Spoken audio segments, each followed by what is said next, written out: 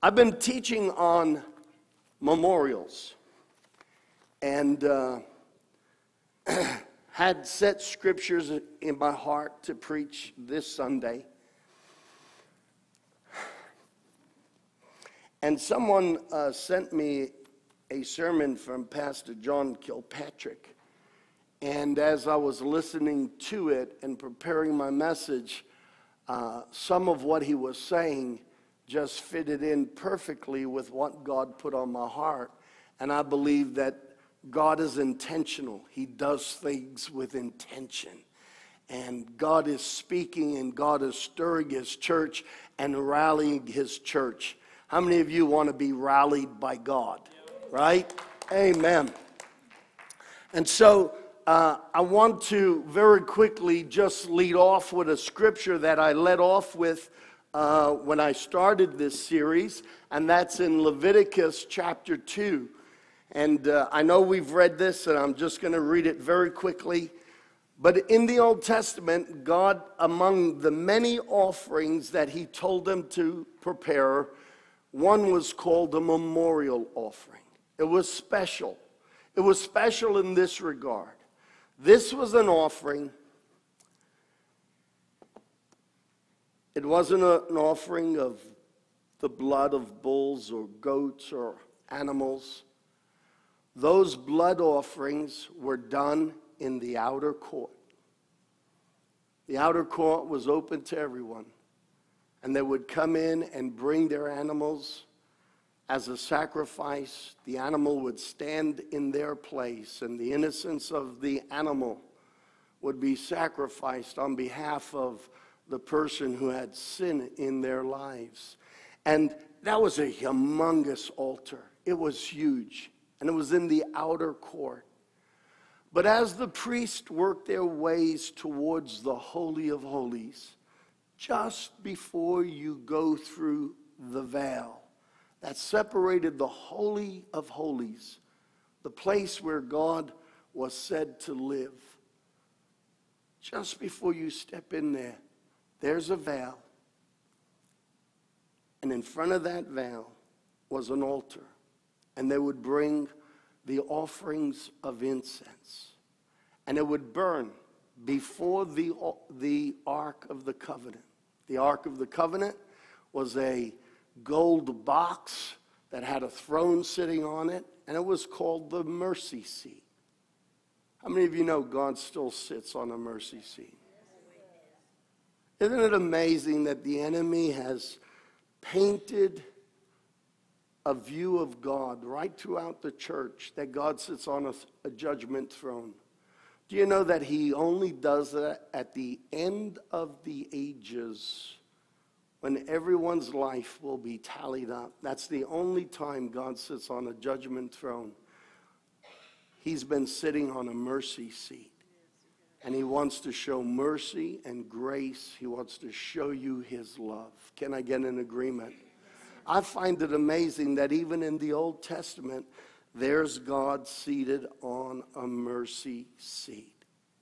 So there's this altar where they would burn incense just in front of the curtain, in front of the Ark of the Covenant that the mercy seat was part of. And this is what it says. When anyone brings a grain offering to the Lord, their offering is to be of the finest flour, and they're to pour olive oil on it and put incense on it. And the next verse goes on to say, and take it to Aaron's sons, the priest, and the priest shall take a handful of the flour and the oil, together with all the incense, and burn this as a memorial portion on the altar, a food offering, an aroma pleasing to God. Can you smell the aroma? For an Italian, that's a great incense offering. Food is a great incense offering. But God had told Moses, listen, I want you to do all these things, and while they might sound peculiar, make sure that you attend to everything in detail. Now, I want you all to hear this. God said to Moses, make sure you do everything I said and attend to it in detail. He says, because Moses, I'm going to get you to carry out all of these different facets of worship in the tabernacle, and it's a pattern of what's in heaven. What you do here on earth, and it seems symbolic, the reality of it is in heaven. That's what God told Moses. And so Moses put all these things together. And then we read in Acts chapter 10, verse 1 to 5, how after Jesus had risen from the dead and he went into the Holy of Holies, and now he's the high priest at the Holy of Holies in heaven. And in Acts chapter 10, verse 1 to 5, it says, at Caesarea, there was a man named Cornelius. He was a centurion in what was known as the Italian regiment. He and all of his family were devout and God-fearing. Unlike other Romans in the Roman Empire, this man, Cornelius, had converted to Judaism. And so he wasn't polytheistic in his view of God. He understood that there was one God, the God of Abraham, the God of Isaac, the God of Jacob. And he had converted to Judaism, but he didn't just convert. The Bible says this guy was passionate. The Bible says this guy was God-fearing. Do you know what God-fearing means? It means you have such a respect in your heart for God that you never want to offend him. You don't want to do things that would displease him.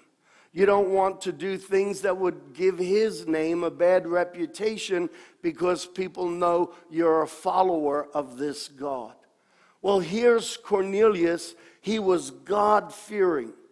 In other words, in everything he did, he always wanted to know, God, how does this sit with you? I want to tell you that in society today, we need to redevelop a culture both in the church and outside the church of a God awareness, a God consciousness, not with nature, but with the God who created nature. Can I get an amen? And there needs to be in the church of Jesus Christ, again, a seriousness about, hey God, I respect you and I have a reverence for you. How does this sit with you? How does this part of my life sit with you? God, what do you think about this decision I'm about to make? Cornelius was a man who was very sincere and very serious in his sincerity of worshiping God. He wanted to be a God pleaser. He wanted to be right before God. I would imagine that if you're a centurion and you're of the Italian regiment, and here you are in Caesarea, which was a city built just for Caesar by Herod the Great, I would imagine that you were a man of great importance, and yet his importance never went to his head. His busyness never went to his head. Who he was in the natural, the fact that he could give a command and people would run and hurry to do the very things he required, and yet this guy lived with an attitude that he wanted to make sure he was always pleasing to the God of heaven. I think we need to find that a lot more in the Church of Jesus Christ. Can I get an amen?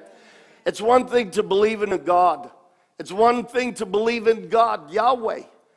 But James even says in his letter, his epistle, even demons believe in Yahweh.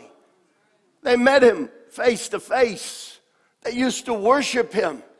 Demons believe in Yahweh, but they don't surrender their lives to him. They don't live according to his will and his ways. And so it's not just a matter, we've built churches filled with believers. But we need more than believers to move society. We need Christians who become disciples and who are God-fearing and God-faithful and God-loving and God-conscious. And I'm glad that a heap of them come to this church. Amen. At Caesarea, there was a man named Cornelius, a centurion in what was known as the Italian regiment. He and all his family, they were devout. They were God-fearing. He gave generously to those in need, and he prayed to God regularly. One day, at about 3 p.m, he had a vision, and he distinctly saw an angel of God who came to him. And he said, "Cornelius."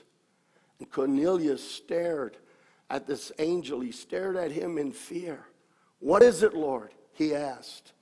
And the angel answered, "Your prayers and your gifts to the poor have come up as a memorial offering before God.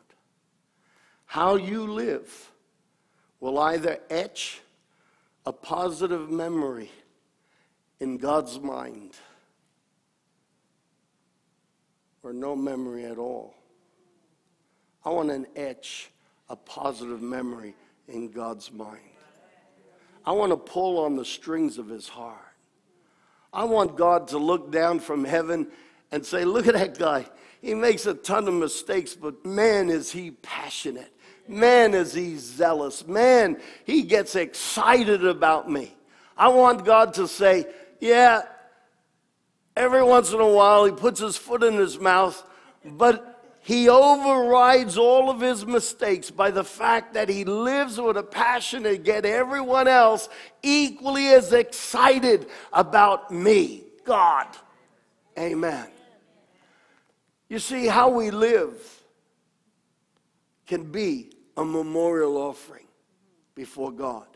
Here was a man, very important, very powerful, probably wealthy for the position he held, very busy,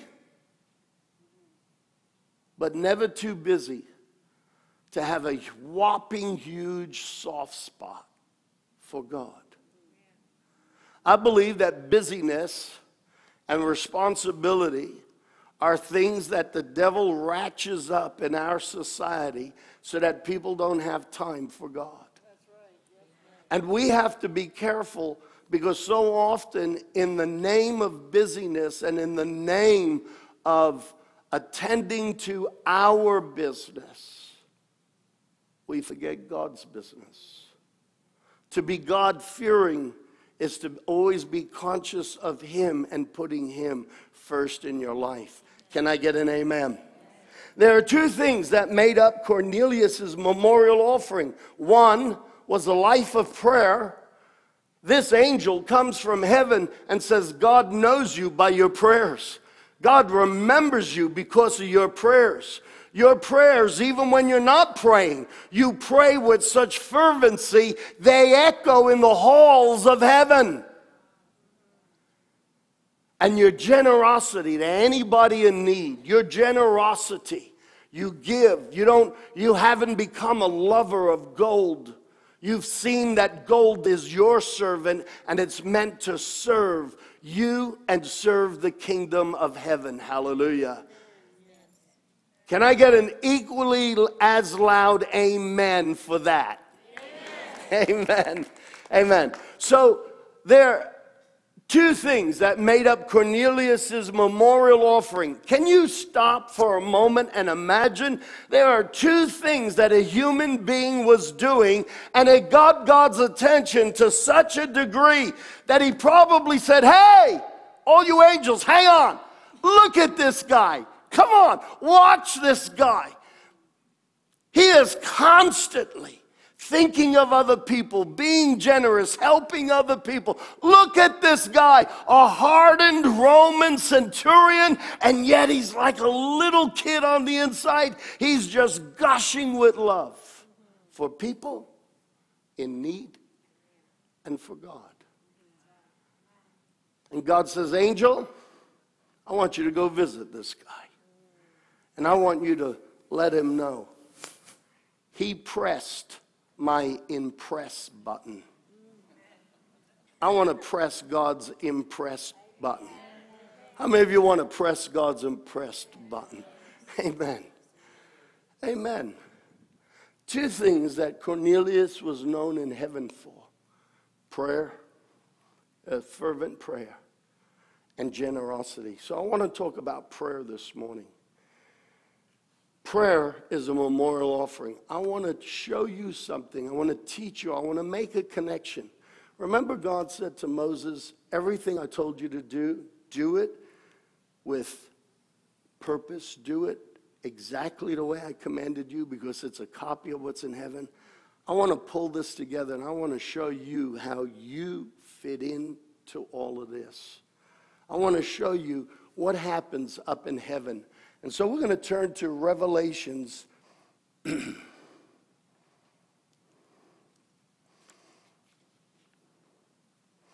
Revelations chapter, Actually, would you go to Revelations chapter 5? I'm going to use 8 later. Would you do that? Sorry, Tony. I had moved it to the end of the sermon and forgot to delete it up there. Revelations chapter 5, verse 8. It's talking about the Lamb of God. It says, and when he had taken it, if you read it, he had taken the scroll from the 24 elders. And when he had taken it, the 4 living creatures and the 24 elders fell down before the Lamb. Now watch this. 24 elders, 4 living creatures, they fall down before Jesus Christ, our high priest. He's the high priest. Each one had a harp, and they were holding golden bowls of incense, which are the prayers of God's people. And the devil wants us to really believe that God doesn't hear us when we pray. Do you understand? The 24 elders, that's pretty high up. They weren't just angels. They had magnificent authority. And when we study the Word of God, the 24 elders are constantly around the throne of God. And John has this vision. He's taken up into the third heaven, and he's watching all of this. It's like somebody put a DVD player on a big screen, and John's living it in surround sound, and he's got, Panavision. He can turn around and he's seeing everything. He's up in heaven. And 24 key players who are always around the throne of God hold bowls full of incense, which are the prayers of the church. Wow. The prayers I pray are so important to God. He assigns them to one of the 24 elders, and he mixes it with incense. All right? This is where Cornelius' prayers were going. And they made a memorial offering. Remember, with the memorial offering, you would take the flour and the oil, and you'd put the incense in it, and you would burn it on an altar before God. Well, here we see in heaven, here they are, and they've got the bowl, and they've mixed the flour and the oil, so to speak, and the incense, and the prayers of the saints come up before God day and night, and the 24 elders are in charge of all the prayers of God's kids around the earth. That's how important you are to God. And your needs are that important that they are constantly before Him. That's pretty cool, isn't it? That's verse 8. Now let's read verse 9. They had fallen down and worshiped, and they sang a new song. Now listen to what they sing. They sing to the Lamb, "You are worthy to take the scroll and to open its seals, because you were slain, and with your blood you purchased for God persons, men and women, from every tribe and language and people group and nation." Let's go to the next part of that verse. "And you have made them to be a kingdom and priests to serve our God, and they will reign on the earth." So watch this. God tells Moses, make this tabernacle exactly the way I've commanded you, because this is a pattern of what's going on in heaven. And now we get a peekaboo into heaven, and what we see is that the angels are holding our prayers together, and they are a form of incense before God's throne. And the 24 elders fall down and worship, and they start telling Jesus, you're worthy to take the scroll, you're worthy to open up the seals, because you have purchased people from every culture, from every tongue, from every background. You have died for every man and every woman. And verse 10, you've called them, you've destined them, you've appointed them, you've anointed them to be a kingdom on earth and to be priests who serve God, and they will reign on the earth. Listen, if our prayers are measly little cries for help and God's not going to answer, then how is the kingdom of priests going to reign on earth? This is a God who hears our prayers, and this is a God who is quick to answer. Praise Him. Come on. But what I love from this scripture is the fact that God has ordained every one of us to be a priest on earth. And that as we intercede and as we pray, we have direct connection with heaven. And so much so that there are 24 elders in heaven who serve the church of Jesus Christ by holding close to their bosom the prayers and the intercessions of the saints. That's pretty cool, isn't it? Yes. Let's have a look at verse 8. And in verse 8, chapter 8, we're going to turn to chapter 8 and look at verse 3 and 4. You know, as I was preparing this message, how many of you know who John Kilpatrick is? Pastor John Kilpatrick. Some of you. There was about 20 years or more ago a phenomenal revival here in Florida in the Panhandle. It went for 5 years. People would line up almost every day of the week. And they would line up from about 6 in the morning, 7 in the morning. They flew in from around the world because God was moving in this church. In the first 3 months, now this revival went for 5 years. In the first 3 months, over 350,000 people came and gave their lives to Jesus Christ. That's incredible. You see, what we need today, society and politics and everything has gone so crazy. We need a supernatural reset. And the only way we're going to get the only way America and the world is going to come back from the edge of the cliff is if there is a supernatural reset. Can you imagine revivals breaking out all around the world like that, where in 3 months, 350,000 people are giving their lives to Jesus Christ? He shares in this video how people they had counseled only 6 months earlier, and they were working their way through a divorce. Now in the revival, husband and wife are sitting on the floor in the church weeping and asking forgiveness of each other and hugging one another, and strongholds being broken off of people's lives. How many of you want to see a move of God around the world like this? Amen. But what we have been fooled out of believing is that you and I are priests of the church, and we play a very important role in heaven today. I said in heaven. Why in heaven? Because what we do here on earth registers in heaven. What we do is recorded in heaven. What we do takes effect in heaven. And as we, the church, start to pray, listen, Cornelius was giving offerings to the poor. He was helping people. He was generous. Do you think he was only praying for himself? I think he was praying for the Roman Empire, knowing in his heart how corrupt they were.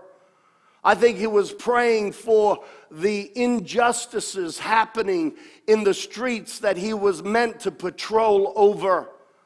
I'm sure he was praying over the poor people who were begging for alms, as was custom in Israel at that time, according to the Mosaic law. He was a man of status. He was a man of power. He was a man who, in the natural, would have been the toughest man. He would have been a challenge in battle. And yet he was a man who was soft in regards to the needs of people and soft in regards to the heart of God. I want to talk a moment to the man in this church. I don't think that any of us have ever reached such a status in the Army of the United States of America that there would be any here who would be a general. Maybe some Marines. Maybe some sailors. Maybe some pilots. Ladies, I'll get to you in a moment. But too often, the enemy has taken us out of the most important warfare of the universe. We get involved in the things of the world. We get involved in the affairs of life. We get involved in the wars of men. But God is looking for men who will be Hercules, men who will stand up and be the sons of God that we're destined to be. God is looking for men like Cornelius that no matter what rank, no matter what power, no matter what authority you have in the natural, your heart remains soft towards those that are less fortunate than yourself, and you're generous towards them. And with a heart like that, when you're praying, you're not just praying for you, you're praying for everyone else as well. You see, we think intercession is something that Pastor Jan is supposed to do. We think intercession is something that the ladies are supposed to do. Don't tell me for one moment that Cornelius was generous to hurting people, and then when he prayed, he just prayed about, God bless me and my wife, my son and my daughter, us four, and no more. You can't go from being the heart of compassion and the heart of generosity to then just praying egotistical, self-based prayers. No, this was a man who interceded for the people on the streets. He interceded for the broken. He interceded for the widow. He interceded against injustice. He interceded against the paganism of the Roman Empire. He interceded that the God of Abraham and Isaac and Jacob would visit the earth and touch the masses.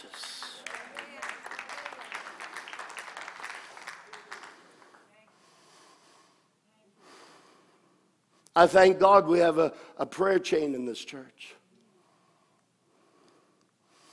Amy and John. John's probably one of the oldest men in our congregation. He still has to bend down to hug me. When I want to hug him, I really need to climb up on a chair like this. John is so tall. But getting a little bit weak in age. Just recently went to the hospital with pneumonia. And Pastor Tom called up on Friday and I said, come on, Pastor Tom, let's go visit him. Well, they were already discharging him. He had pneumonia, right? Was it double pneumonia? Beginning stages of pneumonia. And how old is Dad? 84 years old. I thank God for a praying church. I thank God for people who pray. I thank God that there are prayer meetings here Tuesday, Wednesday, Thursday, Friday, Saturday, and Tuesday night as well, and Sunday. What am I saying? Every day. I may not know you. I don't know you very deeply. You've just started coming to this church. I don't know about your life. But I'm glad you're here. And I want you to know that we need men who know how to be men and be spiritual at the same time.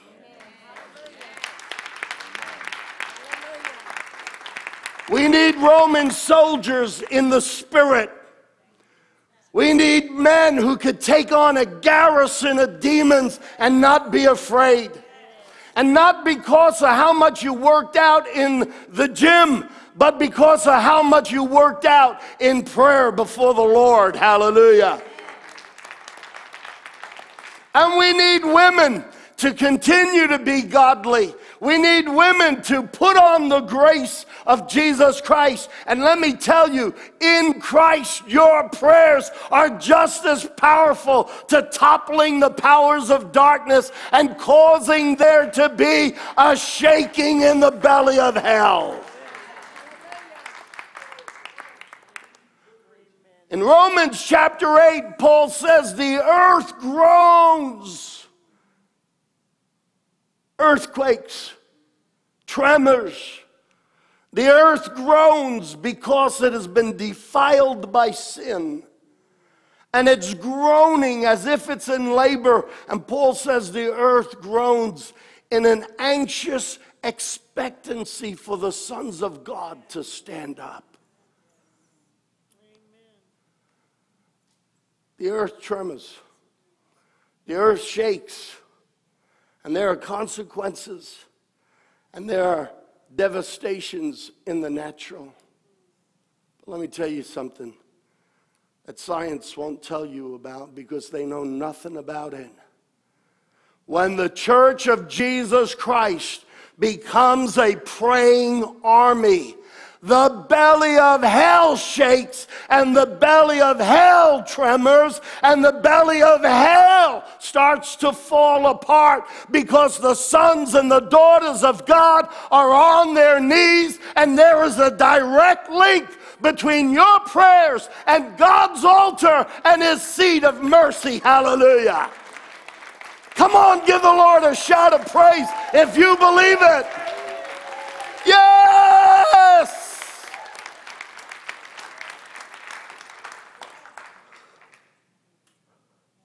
I pray that not only do we always maintain and retain the shout of God and the shout of victory in this place, but I pray that it will increase and increase and increase and increase. Listen, the number one thing the devil doesn't want you to do is pray. The number one reason the enemy will make prayer the last thing you do is because it builds a memorial presence before God. You can't pray without one of those 24 elders scooping it up and bringing it before the mercy seat. Hallelujah.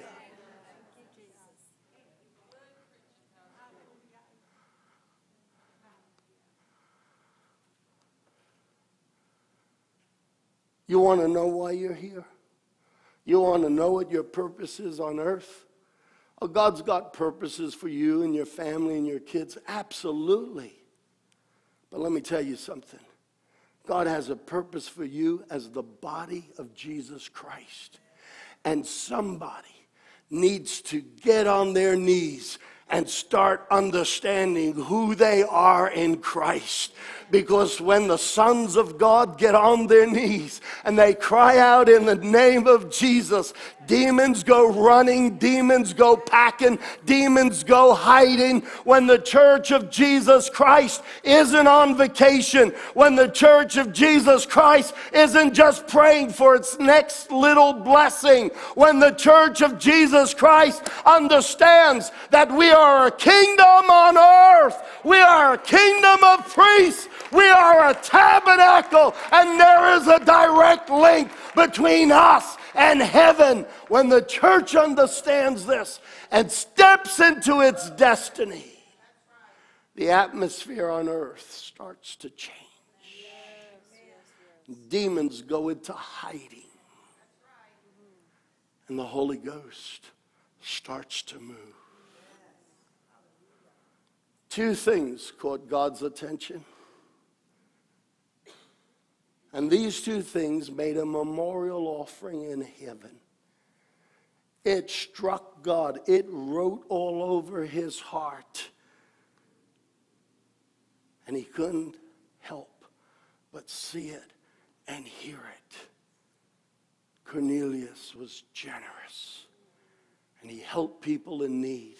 He cared. He cared. He loved. It was a nuisance at times. It was inconvenient at times. It put a price on his shoulders at times. We want a convenient Christianity. But I want to tell you, there's nothing convenient about taking up your cross and dying on that cross like your Savior died. We want a nice, polished religion. We want comfortableness. And we have allowed the atmosphere and the attitude that has brought America to where America is. We want that in our Christianity. And you know what? We got it, and it's brought the church to where the church is. And I'm calling Christians everywhere to wake up and understand Moses built it according to pattern. And the priests served at a pattern on earth while it was happening in the reality of heaven. And we, the Church of Jesus Christ, are called to the same observances, because as we pray and seek the face of God from this kingdom of sons, it goes straight into the heavens, and angels are in attendance to our prayers. And Jesus will bid them, it is finished. Amen. Revelations chapter 8, and I'm going to finish with this. I said I'd read it. Revelations chapter 8, verse 3 to 4. Another angel, this is another chapter, another angel who had a golden censer that would put incense in the censer, came and stood at the altar. He was given much incense to offer with the prayers of all of God's people on the golden altar in front of the throne. Remember I told you that right in front of the veil that separated the Holy of Holies from the holies, there was a smaller altar. Out there was the altar for blood sacrifice. But once our sins are forgiven, you and I are called to the next altar. If we're still living only in the fact that we're saved, hallelujah, I'm going to heaven, you're still in the outer court. But when you come to the altar of intercession, the altar of memorial offerings, the altar of incense, you've come out of the outer court and into the holy place. And today, the veil doesn't exist. So you have come into the Holy of Holies. When you and I, this is the problem. Too much of the church has had the blood of the Lamb of heaven sacrificed in the outer court. And we're still in the outer court, and we haven't put on our ephod. We haven't put on our priestly garments. We haven't come into that holy place before God, a holy place of living where we start to arrest every wrong attitude and every wrong desire, and we become our own disciplinarians and say, come on, enough of that. We do away with these things. We haven't put on the ephod of the priesthood and come into the Holy of Holies, because that's where the altar of incense and the altar of memorial offerings are. And I want to tell you, God was impressed and God was amazed that a man who was born in a polytheistic culture converted to Judaism and had such a fervency to serve God that he would take off his natural armor and as a man put on a holy ephod and come before the holy throne of God and intercede for all the people that he had shown acts of kindness and generosity to. In the Roman Empire, God found a centurion who stripped off all the outer worldly stuff and came as a priest before the mercy seat of God on a regular basis. I believe that's where the church should be living. But too often, we're still living in the outer court. Remember, God said to Moses, this is a pattern of the realities in heaven. So there is an outer court in our day-to-day life. And there's a holy place, and there's a holy of holies. I thank God I am washed by the blood of Jesus. But I don't want to live in the outer court. I want to come into the holy of holies, and I want to be effective as a man, as a child of God, whether you're a daughter, whether you're a son, that we become effective before the mercy seat of God. Can I get an amen?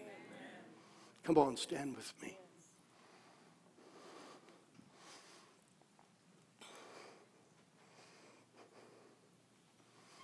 Praise God.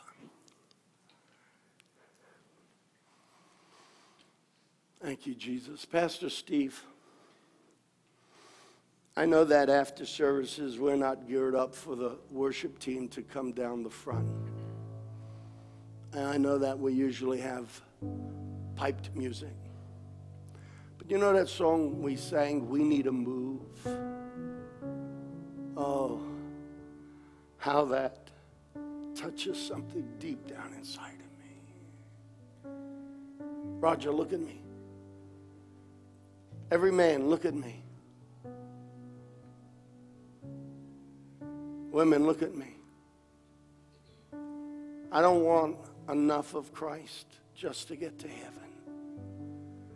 I want enough of Christ and his Holy Spirit to take a whole nation with me. I don't want my Christianity to be just about me. I want to be like Cornelius, who had eyes to see where everybody else was at and a heart to carry them. Yeah. In the natural, he was supposed to be a big brute. You watch movies of Roman soldiers beating the people down. And here was a Roman centurion who carried them on his shoulders into the Holy of Holies and made intercession. What would happen? What would happen, Micah, if we, the church, became like Cornelius and we carried the cares of the lost before our Father? What would happen if we, the church, stopped praying just for a month for our own personal blessing and breakthroughs? You know, I found a real powerful principle in prayer. When I need something really bad, I learned this when I was in the middle of having kidney stone pain. I was going to say agony. It is agony. And here I am in the middle of kidney stone agony. And God said, will you pray for people while you're in pain? And while I was in agony, the Holy Spirit led me. You know how much pain I was in? You see, they say the pain of a kidney stone is not only the fact that this stone is trying to rip its way through, but also that it blocks your urinary ducts. And so your kidneys start swelling up like balloons. Well, you need that stone to move. I was in so much pain. I had my head and my back on my living room floor and my legs elevated over the back of the sofa to try to get that stone to move. And as I laid there, I started thinking of everyone I knew that needed prayer. Instead of praying for me, I said, Father, bless this one. Give them a breakthrough. Bless this one. Deliver them and set them free. You see, a Cornelius, as strong as he is, doesn't hesitate to weep in the presence of God. And he carried other people's needs before the altar. And he would carry someone's son and weep before the altar and say, God, touch this lady's son. She has no husband, and her son is an invalid, and she has little needs.